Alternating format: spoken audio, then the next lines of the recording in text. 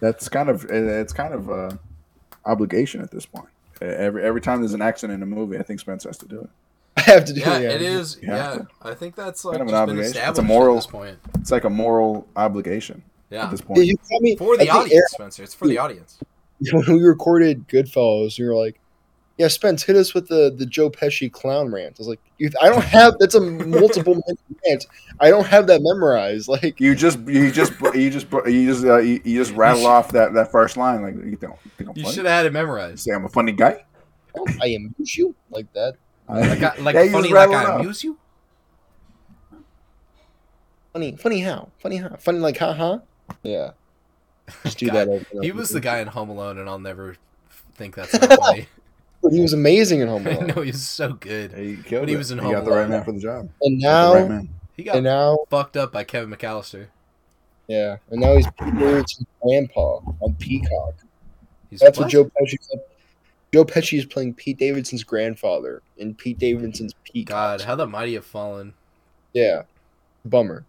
So, Yeah. I don't know if you guys know this, but part of my I don't remember why I wrote it, but Spencer, do you remember my plan for becoming Pope? Like the This Pope? was a weird thing throughout high school and early college. We were like, I'm going to become the Pope, and I'm going to destroy Catholicism from inside out. Wow. Well, not And yet- from Inside Out, not from the movie, from the inside. From inside. Yeah. You gotta clarify, Spencer. Just because I think it would People be get funny. mixed up. I want to I don't know. I feel like Spencer, as the resident Catholic, is that wrong? Is that wrong of me or what's wrong with you? What? What? Oh, People get mixed up, Spencer. Okay, seriously, you gotta clarify. Was I mixed up? Is that what happened? Is that what you're laughing at? Darren, have I told you about the thing you told me when we were in high school? We were like, it was a statement that you didn't mean it to sound as mean as it was, but it, like cut me to my core. Did I hurt your feelings? Wait, are you serious? What was this? I would argue a horrible thing to say to like another person. I don't know if I want this on air. Wait, Yeah. what is it? I might cut this. But... That's where we were. We were on we turn right, and then you get onto Circle Canyon. So it's right between Rite Aid and the Albertsons parking lots. Yep. Right there. You told me, you said, if you weren't Christian, we would probably be better friends. And you didn't say it as a joke. You said it like your whole heart was in it. And we had like just become friends. Like I literally, it was sophomore year. I was definitely joking. There's no way I said that wholeheartedly. No, you forget how much conviction you had. I was a good actor back then. That's true. I was a great actor. Here's the thing: you didn't know what you were saying. Like you said, I was like, "Yeah, we'd probably be better friends if you weren't Christian." Man. And we kind of just like lost. No, you know how I know that's not true? That like I actually was joking at the time, is because two of my best friends are like at the time even like two of my best friends were Christian and still are, and even Catholic. Who's the other one? What's his name? Ivan? Ian. What's his name? Ian and Riley. Oh. Riley literally has a fucking cross tattooed on his arm. Wasn't there like a running joke that you guys said like Riley's Jewish? Oh yeah. That's a fucking classic. That's a certified hood And you classic. seen him, right? Come on. It's just funny because yeah. Whoa, Who's whoa, they? whoa, Who's whoa, they? whoa, whoa, Whoa, whoa, who's whoa, they? whoa, whoa, whoa. Whoa. I didn't Who's say him? they. Who's him? That's what Who's I heard. him? Who's him? He is him. But I guarantee I didn't mean that. You meant it. I am really sorry I hurt your feelings. I actually feel really bad. I didn't mean to hurt your feelings with it. I thought it was fun. I probably thought it was funny. Oh, I don't even remember saying that. I don't think I said that. I think you're gaslighting me. talk about the movie. I'll just talk whatever. I'm actually sorry. I mean that. I'm sorry. Well, But that is a really funny story, though. Are you still upset about it? You think, or can we no, talk about look. it now? This was in the Yaris listening to Gold nonstop years. Gold? Remember Gold? Gold. You played that in the car a lot. Oh, is that the song that me and Ian disagreed that if it was edited or not? Yeah. I was so mad at Ian for thinking that wasn't edited. Well, he's very wrong. Like, how do you? All right, don't play it too much. I gotta fucking bleep that out. But yes, I do remember that song. I do remember getting into a very heated debate over if that fucking song was edited, and oh god, I was so mad at Ian. I was so mad at him. I don't understand how you could possibly think somebody is singing in that exact way. You're telling me. Yeah. And this is at the time when I was editing like minimum like 20 hours a week. Mm-hmm. Oh well, I guess not yet, but still. I don't know. That was more of a junior or senior year thing when we were. I was gonna say junior year and definitely senior year. I was probably editing like close to 30 hours a week, for sure. Yeah. Maybe more if you count the dailies I did for tutoring. Honestly. Yeah. We all had part-time jobs that we were not paid for. I don't know about part-time. It was full-time. But we're doing it because we love film. And speaking of loving film, this is a movie that's at the top of so many film lovers' lists, so many directors' lists. Guys, today we're talking Bicycle Thieves, Italian film, 1948. But you know the drill. We can't go into any more details until Dr. Gio hits us with that nitrous gas. Gio, go! Boys, I would love to. Okay, bust out the post-war trauma, line up the overwhelming burden of existence, and sprinkle on a healthy layer of marinara sauce, because we're talking Italian neorealism, and there's no better place to start than the masterpiece that is Bicycle Thieves, 1948. It's a story of a young Italian handyman, no plumber needed, down on his luck just trying to put pasta on the table for his family. He finally lands a job putting up posters, and things are looking up, but luck ain't no lady, and his bike is stolen. So him and his son Bruno, played by the incredible Enzo Staioli, totally fucking butchered that name. No, that was perfect. That was great. We're keeping that. That was the first time I had said that name. Okay, I'm going back. Go. He finally lands a job putting up posters, and things are looking up, but luck ain't no lady, and his bike is stolen. So him and his son Bruno, played by the incredible Enzo Staioli, go on an odyssey to get his bike back. But post-war Rome is a bitch, chews you up and spits you out, and our man is no exception. By the end, not much can be said about Antonio and us, the audience, that has not already been said about Afghanistan. He looked bombed out and depleted. Taking you into the very essence of life as it was during this time, Bicycle Thieves was a landmark of cinema, showing how far the art could be pushed and setting the foundation for an explosion of creativity and influence still felt to this day, in the likes of Scorsese and De Palma, though with much more cocaine. Don't bother checking the analytics, boys, on this one, because we're definitely scaring the host today, and I can't wait to break it down the only way we know how, colon deep. Boys, oh, that's beautiful. What a beautiful ending. Just excellent, Gio. Just excellent. Oh, God. Okay, I gotta read, like, my last note here, because, like, I feel like it sums up how I feel about this movie entirely. Okay, if I had grown up in the 1950s or 60s, this is, like, the movie that would inspire me. I feel like, I feel like we're all, like, artists, and, like, we all get inspired by certain, like, movies and stuff like that, and want to, like, produce our own, like, stuff, right? Mm-hmm. But I feel like if I grew up in the 50s and 60s, I would have looked at this movie and been like, holy fuck, I want to make something like that. I want to do something like that. I want to bring those emotions out in people. I want, like, I just want people to see something that I made, and I want them to feel how this movie, like, made me feel. It's so crazy that people were making movies like this in the 1940s. It's so crazy. Yeah, I think that's what is so impressive about this movie is when you watch it. If this movie were not in black and white and you showed it to just a regular person, they would have no idea it was shot in 1948. Mm-hmm. None whatsoever.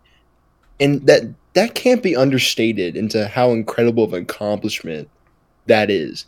You can even argue that they're like 70 years ahead of their time. And it's a technical feat that is also like a powerful story. And it shows you in Italy that we don't usually see in cinema. It's much grittier, much on the floor. You're not seeing beautiful countryside. You're not seeing rolling hills. it's a very different take on something that we still really haven't seen. I can't think of a gritty Italian movie.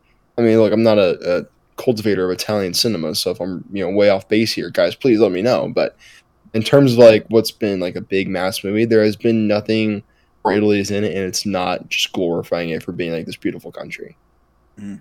Yeah, absolutely, absolutely. You guys get it on the mark. I mean, it feels so modern. It's hard to explain. I get what you're saying. You're saying, Spencer. It just feels so modern. Like it almost has. To me, it almost felt like a documentary. Like it almost has like a documentary core. Like it just feels so.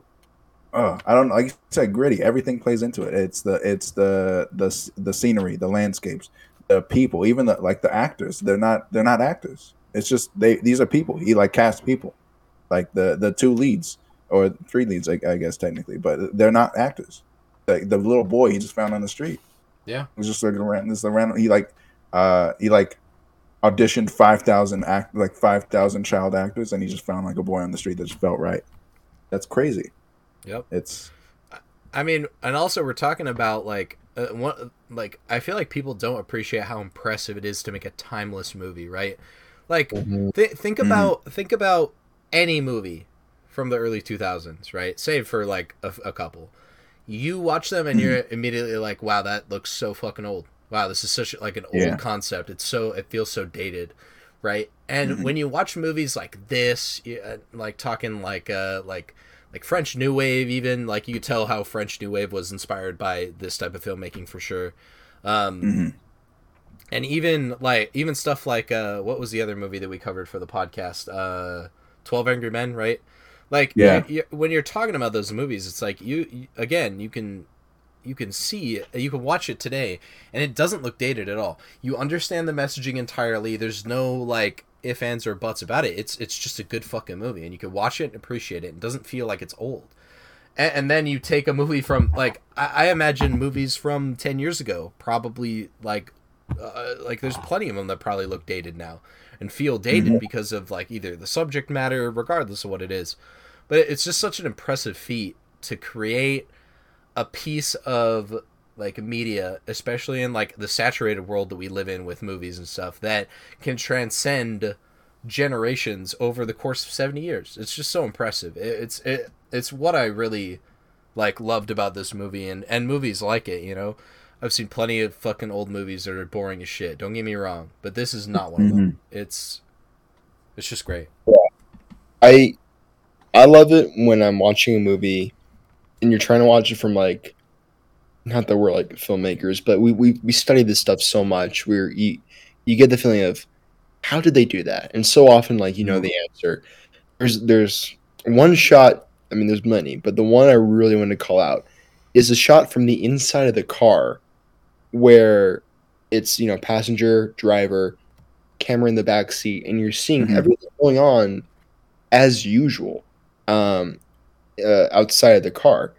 And it's a shot that would be very like mundane and rudimentary nowadays. In fact, it would probably, how filmmaking is nowadays, it would probably be a green screen shot. You would just put a fake car in the room, and it would not look as good as it did in this movie.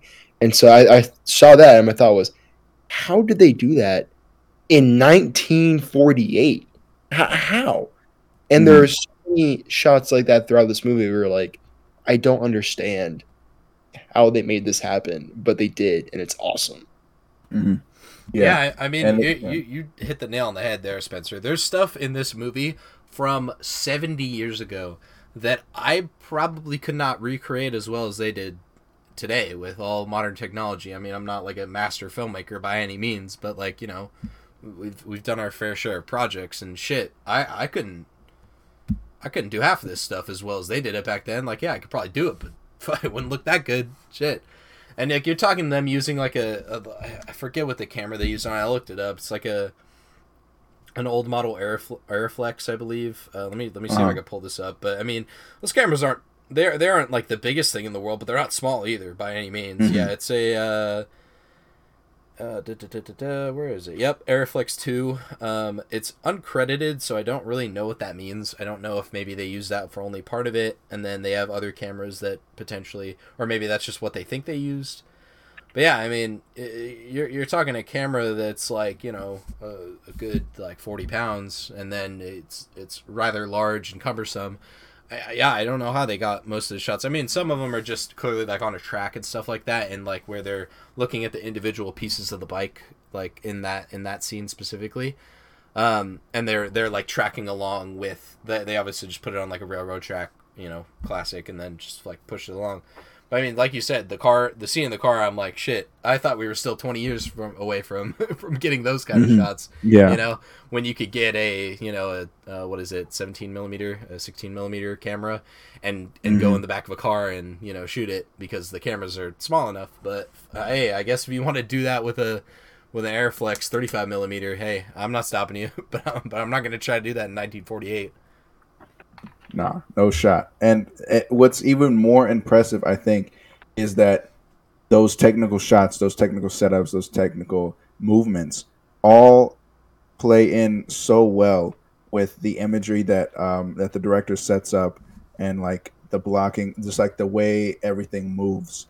It plays into that subtext, that like underlying theme of everything. Like I just think of like, I guess, jumping around, like the visual of like those two kids, those two, like really early in the film when he's like teaching him how to put up posters and stuff. There's those two kids with the accordion, just like random kids, like just in there or whatever, just like tiny things. And then after he gets his bike stolen, right after, he's just like walking through the city, and you can just feel, it's palpable, like how almost helpless not only he is, but you feel. It's like no one cares. Like just that feeling of like this man's life is like depending on that thing, and just it feels like no one cares. Like it just a feeling of helplessness. Like everything plays into it.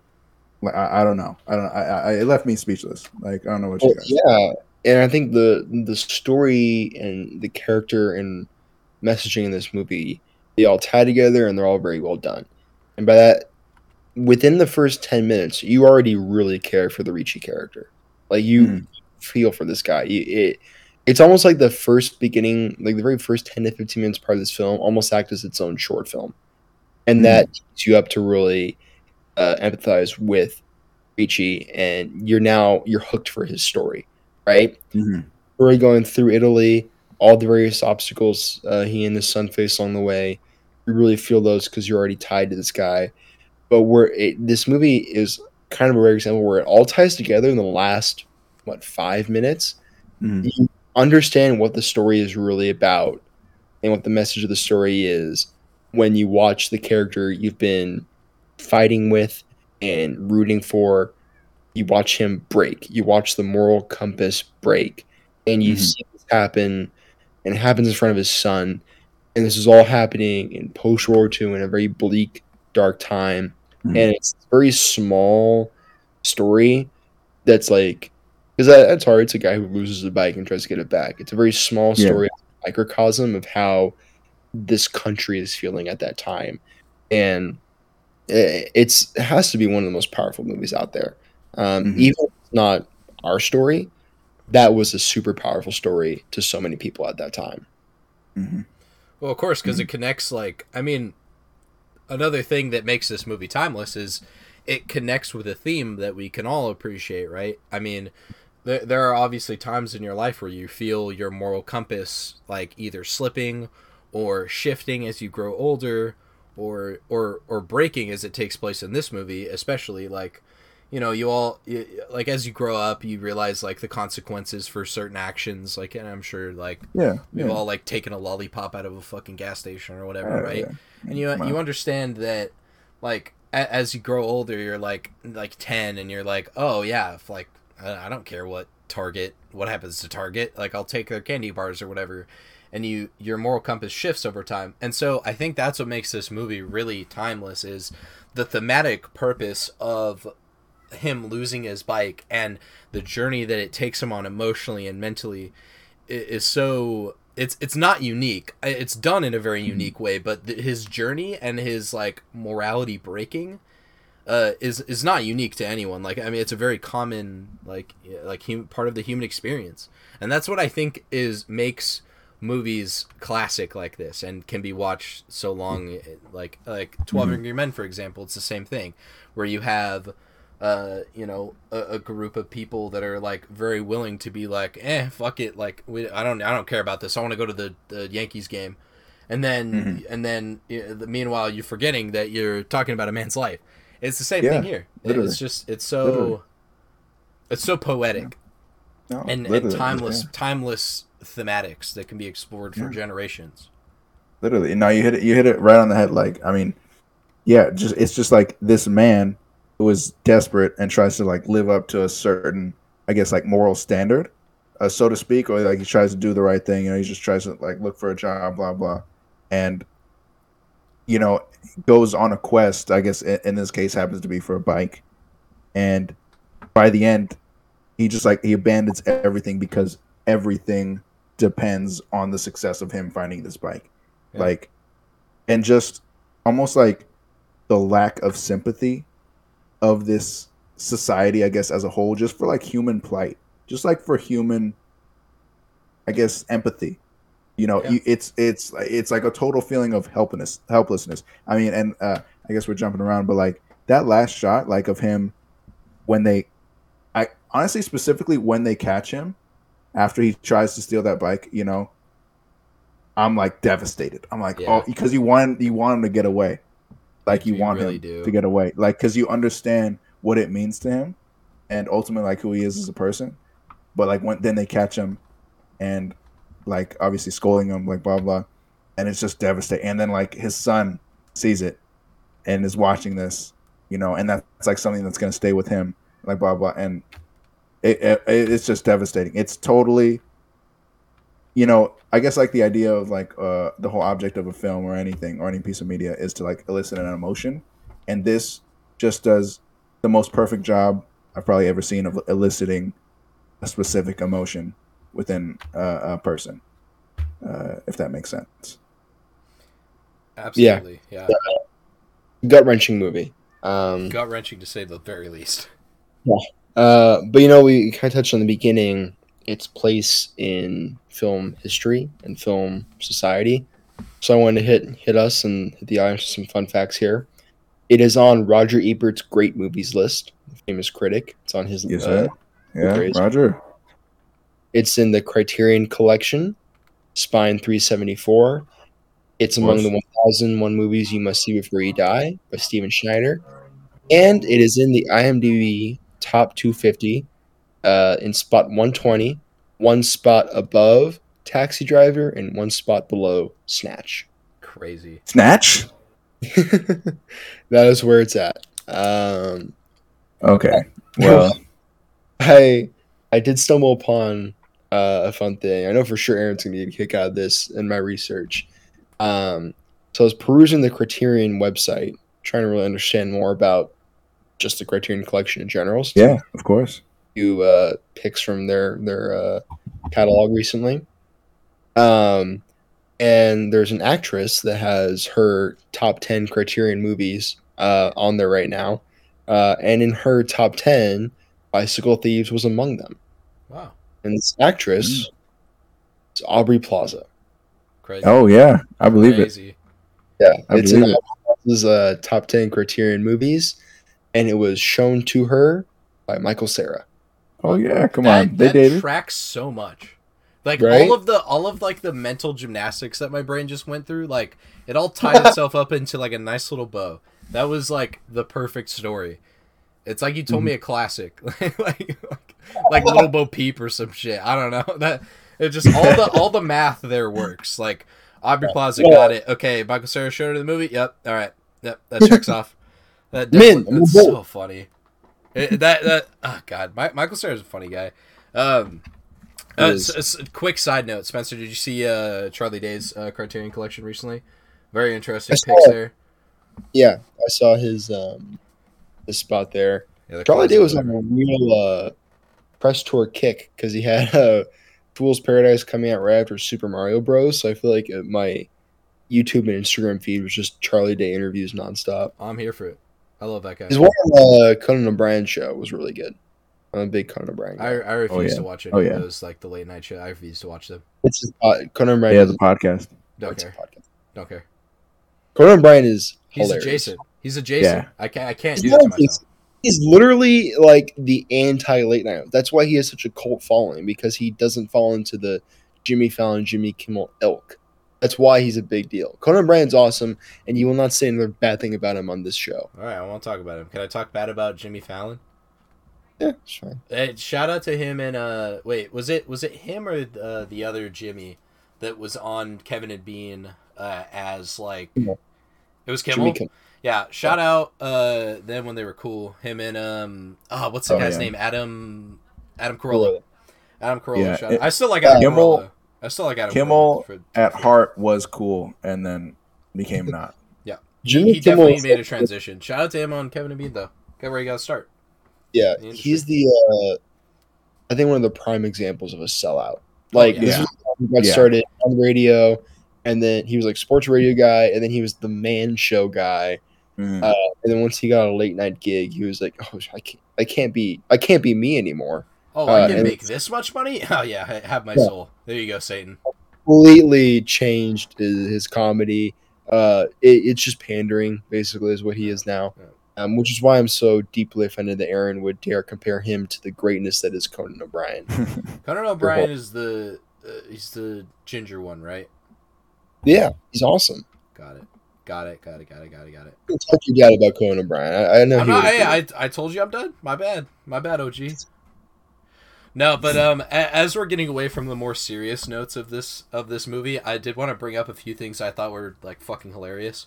I know one of them. Okay, well, we'll see if you get it right. Okay, it made me laugh, so I had to mention it. The screen wipe 20 years before fucking Star Wars, crazy, wild. Just blew my mind. I was like, wow, 1948, we already got that, huh? All right, shit. Yeah, check. Checked it off the list. You're welcome, fucking George Lucas. 25 years later, or whatever it is. And also, the driver that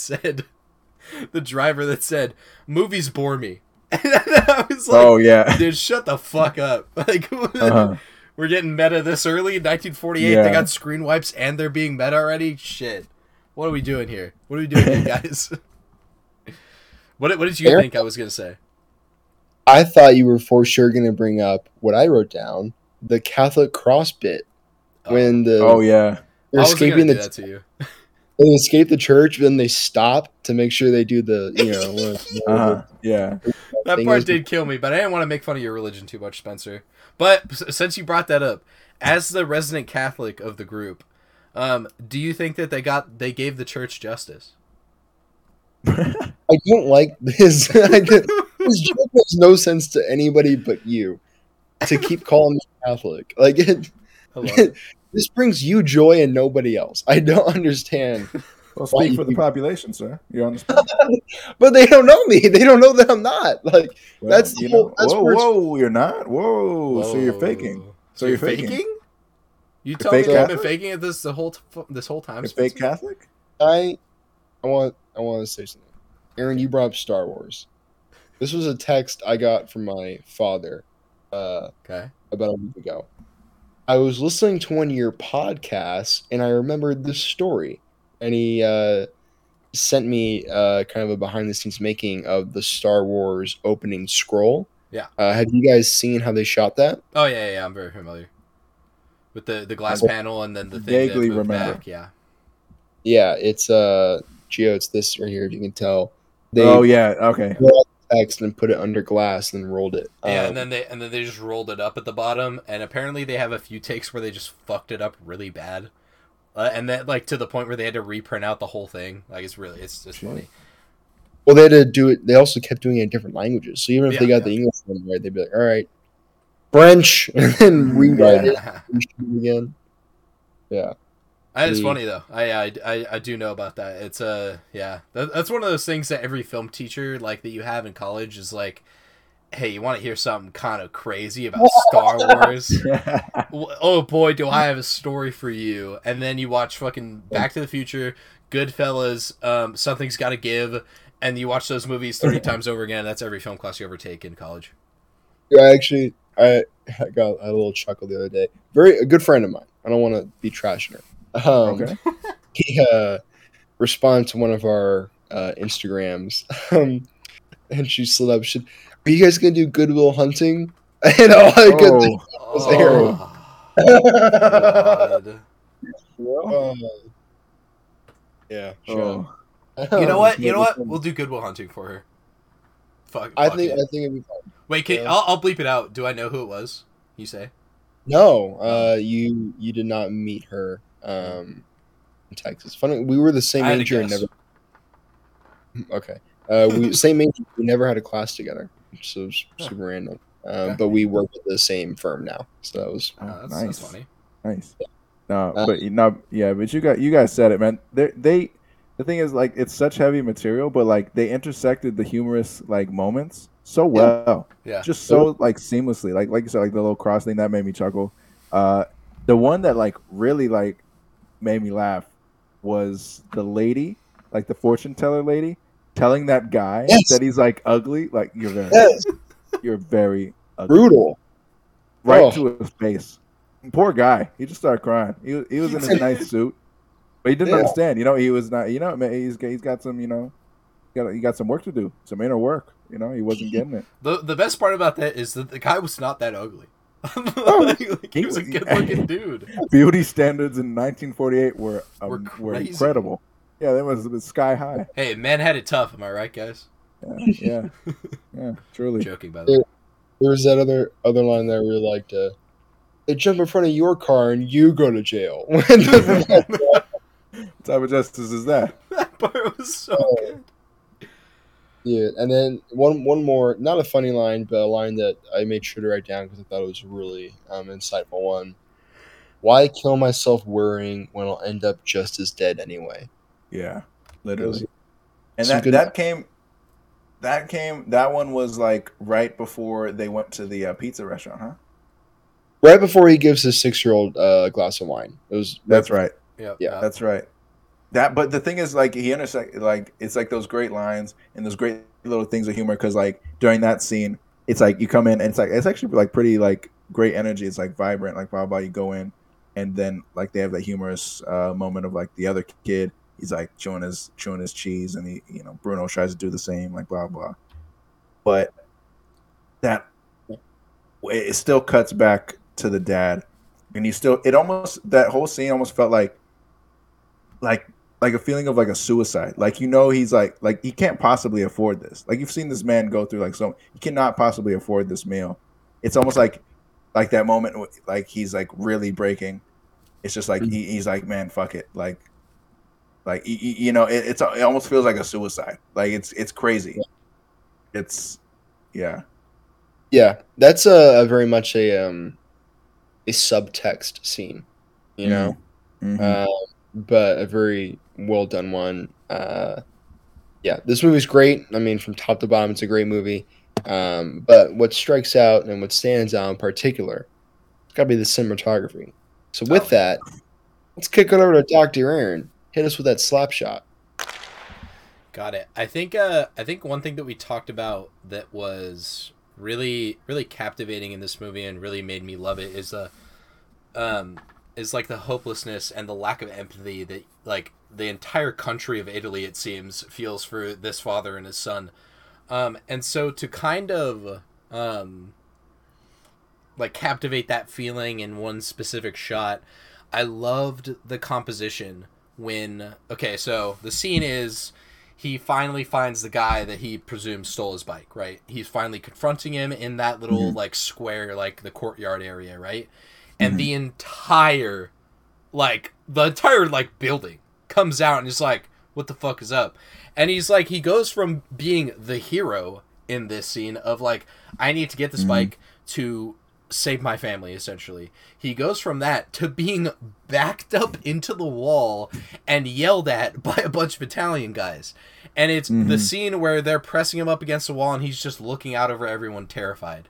When he's like realizing like, oh God, no one is going to help me here. There's not a single person here that's going to help me.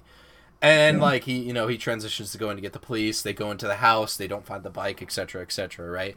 But I think just that shot of him looking out over that crowd of people that just have like hatred for him for no reason, for no apparent reason, and just a complete lack of empathy. I think it just captivates what the movie was trying to be, just completely. It's just it's so excellent, and it's just it captivated the entire theme of the movie for me, and that's why I had to pick that for the slap shot.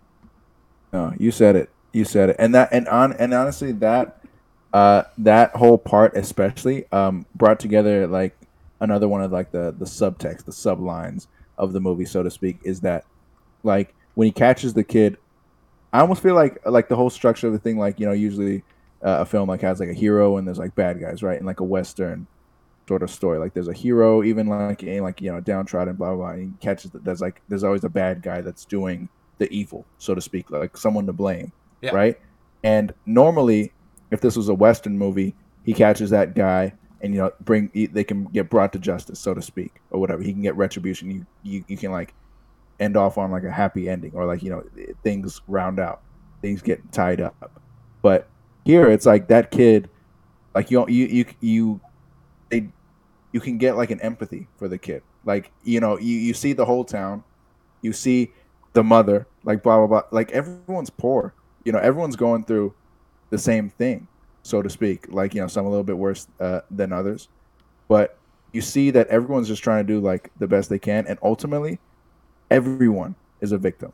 Like, everyone. Like, you see every side. Like, I can see the kid's side. Like, I saw the kid's side. Obviously, it was, like, faking the little seizure thing. But, everyone's, like, they're all, like, they all back them up because everyone's kind of, like, in the same spot. And it's less, like, they don't know this guy. Like and everyone's going through their own thing, They back that kid up because he's one of them. They're all trying to look out for each other. It's like it's dog eat dog, like blah blah. People are just trying to survive. Everyone is a victim in this whole thing because of like how the society is, what this post-war context is, just how depressed, how just again like there's no hope, there's no safety net. Like you can die like this, like. After that final shot of him walking into the crowd, he just becomes another one of the crowd. He could he might have starved to death, like this guy and his his son. There was really like no hope, and I love. It goes back to that. I love how they perform that subtext with all the imagery, because he's always going almost like in and out of a crowd, showing that this is like the story. I think Spence, you said it. This is the story of everyone during that time. It was hard for everybody. Everybody was a victim. It wasn't like there was like one bad guy, blah blah. Somebody steals from you. It's because like, like you saw with the dad, he might just be his last option. It might just be like that's how he survives. That's how he can survive. And then where is the moral line? Is that stealing now justified? Yeah, because it makes you kind of think like, oh, at the beginning of the movie, you're like, oh, what a piece of shit. Why would he steal his bike? Like, that's fucked up. Mm-hmm. And then you see the process, basically, of why that guy ended up stealing the bike in the first place. It's, when life constantly beats you down. Like, again, those are the moments where you're questioning your moral code. What will I and won't I do to save my family, to save myself, etc., etc.? And I think that's explored really well in the movie by like the circular angle, of like, oh, like that's why somebody would steal it. Yep. Okay. We've and again, it's not heavy-handed. It's not. It's you're watching a story and you extrapolate the meaning from it. It's not like, hey, probably shouldn't steal, wah wah. Like it's not it's not like a fucking cartoon, like for like children. It really like lets you come to the conclusion by yourself. Obviously it's very obvious what like the point of the beginning of stealing of the bike and the ending of stealing of the bike are supposed to represent, but it's just it's so sophisticated for like a 1948 like a film, and like how it's done, because like they have stories back then, right? Like you have like great works of writing, right? Like Charles Dickens, you know, a minor Dickens as we like to call it. Minor. That's called a callback, by the way, Spencer. Great callback, Aaron. Great callback. Where was I going with this? Oh yeah, they had stories and stuff, right? But it was really difficult for them for a long time, for filmmakers, to translate those stories into film.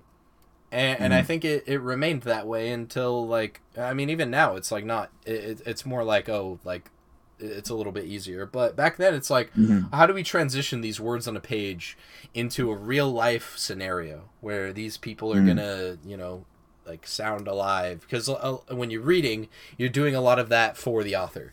You know, you're making up the scene inside your head and stuff like that. And I think that this movie is a great example of where people started to realize how you can actually transition a piece of media and a story into a physical medium that is filmmaking.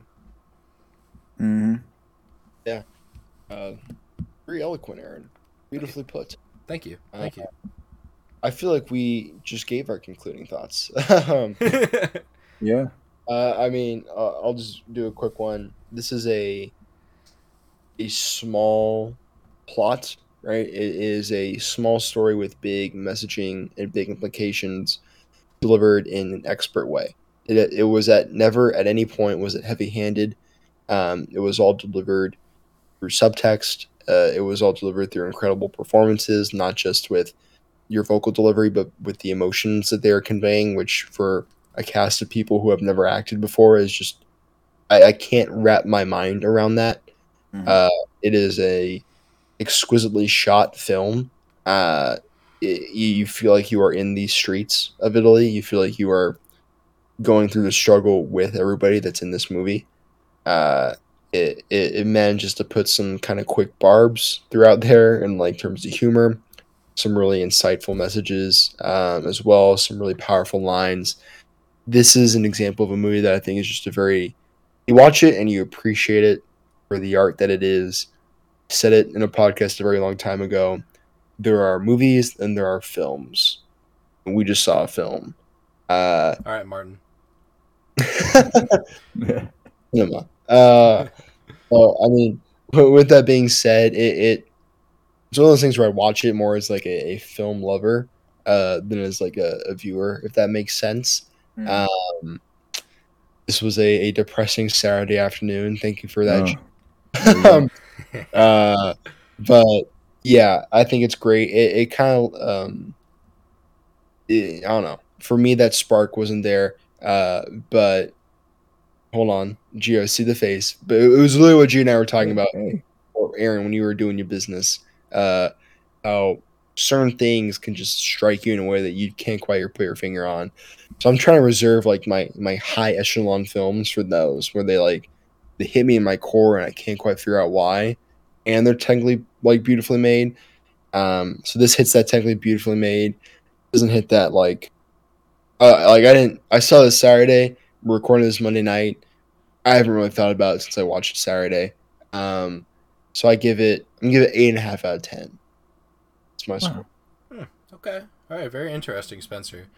One thing that I did, my only note that I really wanted to mention in this that I completely forgot to, so I'll do it now. Dude, I didn't know they figured out like how to one hand ride a bicycle in the 1940s. That's impressive to me. I don't know. Just didn't think that they would like think about that. You know, like it just made me chuckle to myself. But anyway, I think I put it best in this.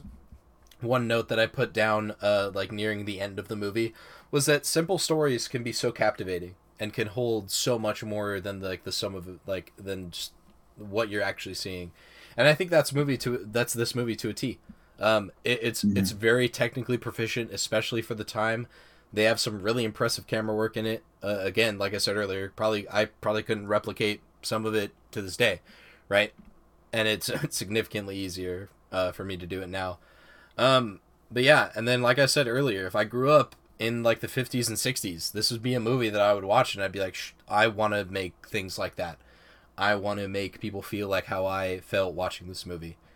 And I think it's I think it was great. I think they did an excellent job. Like this is a movie where I would be like have been proud if I made it to like put my name on it. And therefore, but I will kind of agree with Spencer though. It didn't really have that it factor for me. I actually have the same rating as you, Spencer. 8.5 out of 10. Not an 8, but not quite a 9. Mm-hmm. Wow. Mm-hmm. I mean, you guys said it. You know, this was a great watch for me. It felt like it blurred the line between documentary and fiction. You know, it almost seems to capture that actual fabric of real life, in every aspect. Again, the actors not being trained, the shot composition, everything. And especially how it plucks at the heartstrings almost without any melodramatic things. It's a simple story. It's just a guy that lost his bike. And how they unravel that and unwind it is just so. It's just like a masterstroke. I can't even fathom how they captured what they did here. And that final shot where they're lost in the crowd, holding hands, it's devastating. And it just finishes almost without any hope, but almost also inspiring in a way. Like they still stand tall, but it's devastating. I don't know. I don't know how to describe that feeling, but yeah, again, how they captured that lack of sympathy, like we talked about, of a society, just a human plight, is insane. And yeah, it's all about it's all at once about that post-war Italy, that context, just even being alive at that time. But then it's also about that father and son storyline, which just blends together so well. And again, they even managed to sneak in those humorous moments all at the same time, because that's what it is. But yeah, again, this was a fantastic movie, a masterstroke. I think for me, it definitely hit, but not as like, there's definitely others that have like hit harder for like in whatever feelings they were hitting, most definitely. But I loved it. I really did enjoy it. I think for me, it would be a 9 out of 10. 9 out of 10 movie for me. Okay. Yeah. Very close scores this week. Very close scores. I think Gia, you touched on it very briefly. We were like, it's a story about a man losing his bike, and it hit me when you said that. I was like, people could watch this and just walk away thinking it was just about a man trying to get his bike back, and that could be their only takeaway. And it didn't hit me till then. I was like, wow, yeah, you could actually just walk away with that, and none of what we've talked about for the last 45 minutes. And that person's favorite movie definitely is in the MCU. All right. Yeah. like I mean, yeah, you're talking about somebody that like looks at a painting and goes, "Huh, yeah, that was pretty cool," and then walks away. I like that it has blue. That's a good color. The blue I really like the colors and the yeah. I not to get on too much of a tangent towards the end. I've been that guy in like other art forms. Like I took this class in college. It was called Guitar Heroes. It was not what I thought it was going to be.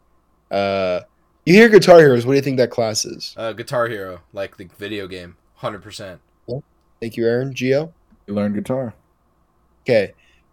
I thought it was going to be like 70s, 80s rock, and learning about the guitarist, like even before that. Jimi Hendrix, you talking? Yeah, I thought it'd be like that. Okay. It was guitar music in the Baroque and Renaissance periods exclusively. That sounds miserable.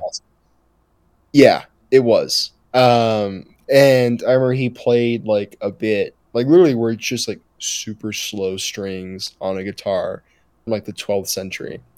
And he's like, listen to how this note is a reflection upon the society of that era. And I'm thinking like, no, like, No. what are you talking about? Like, so Yeah, I've been psychotic shit.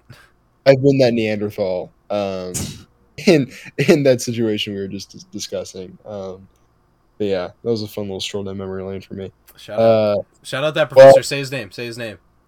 No, I won't do that to him. Why not? Come on, I'll bleep it. Say it. Yeah, I don't trust you to bleep it. I'll bleep it. His name was Isaac Bustos. Okay.